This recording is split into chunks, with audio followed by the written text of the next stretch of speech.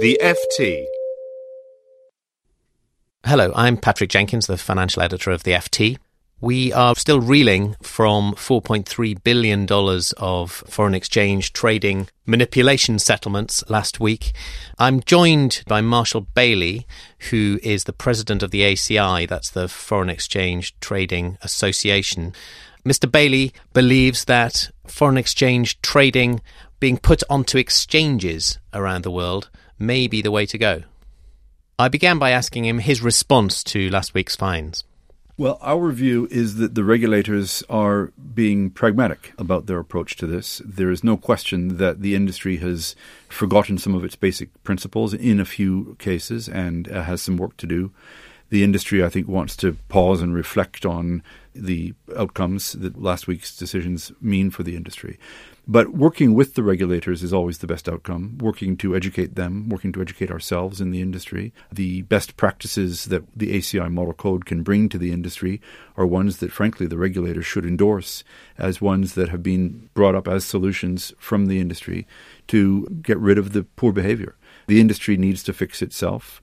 The industry knows the ways in which the markets trade and the ways in which the clients respond to pricing. And so the best solutions really will be from within the industry, from the buy side and the sell side, working together with the regulators for positive outcomes to help the economy. But essentially, the foreign exchange markets have, for a long time, been self-regulated markets. Do you see that as being sustainable, in essence? Obviously, you're talking about working with the regulators.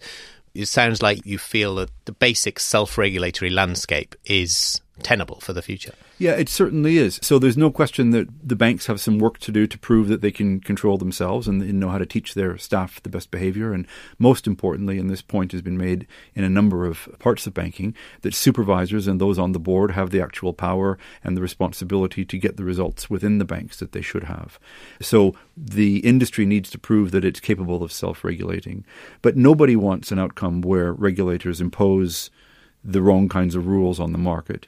Nor does anybody, including the regulators, want a rules-based market where we follow principles the way, let's say, the equity market does. In an over-the-counter or a combination of over-the-counter and electronic market, one needs to be able to police and discipline one's own staff. Clients need to behave in a disciplined way. Regulators need to understand the nuances of all of these markets. And the best way to achieve that kind of outcome, then, is to teach and to continue to teach and endorse best practices and the education around conduct in a way that is controllable, one that can be monitored, one that can be proven to be effective. And then self-regulation can work very, very well. In brief, what is the argument against foreign exchange being traded on an exchange? There isn't a direct opposition to the evolution of the market. The market has evolved. The ACI certainly would continue to endorse any of the evolutions in the market that have been constructive. And we certainly speak out against the evolutions that are not constructive, such as some of the conflict we've seen around conduct issues. But to move a global 24-hour market onto an exchange is simply not practical in the short run.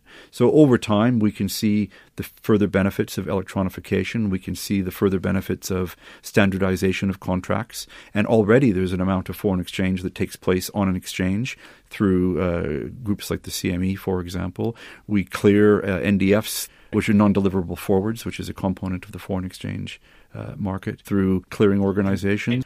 But to simply impose rules from 1 week to the next or 1 year to the next would cause unintended consequences in a way that would not help the economy. But if you make a very general comparison with the kind of broad direction of post-crisis regulation of the banks, whereby, for example, structural reforms have been announced, which are pretty dramatic, and banks are given, let's say, in the case of UK ring fencing or in the case of Basel III, until 2019 to implement them. So from, 2010, 2011, so basically close to a decade to implement. Is that not the kind of thing that you could imagine in the foreign exchange market, saying, from 2020 or 2025, all trading must be exchange-based? Yeah, certainly having an extended window where the market moves together towards an outcome like that is possible. Certainly the market is full of intelligent people who are motivated commercially for this, and we've seen the evolution of the market take place on that grounds. I mean, if you're a client right now, you can do all of your foreign exchange business on an exchange if you want to. You can do a majority on it. The Swiss regulator, as you would have seen this week, has mandated that the Swiss put 95% of their business through. That's an example to us of a very strange recommendation or request. If it's to happen in the near term, over a longer period, your point is perfectly valid. It could be achieved. Is it desirable?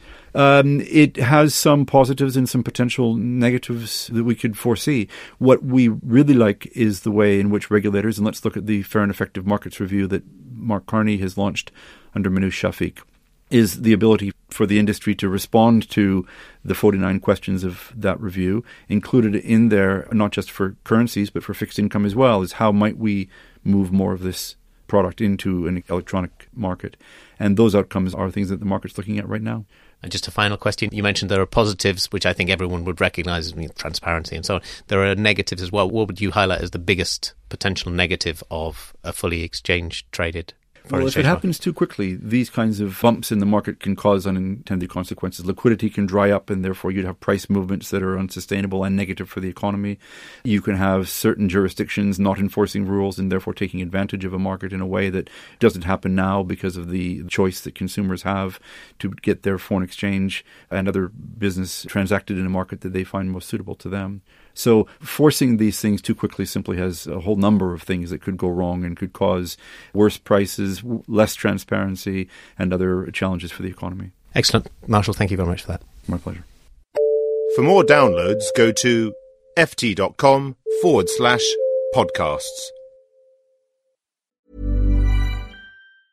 Support for this podcast and the following message come from Corient. Corient provides wealth management services centered around you. As one of the largest integrated fee-only registered investment advisors in the U.S., Corient has experienced teams who can craft custom solutions designed to help you reach your financial goals, no matter how complex. Real wealth requires real solutions. Connect with a wealth advisor today at Corient.com. That's Corient.com.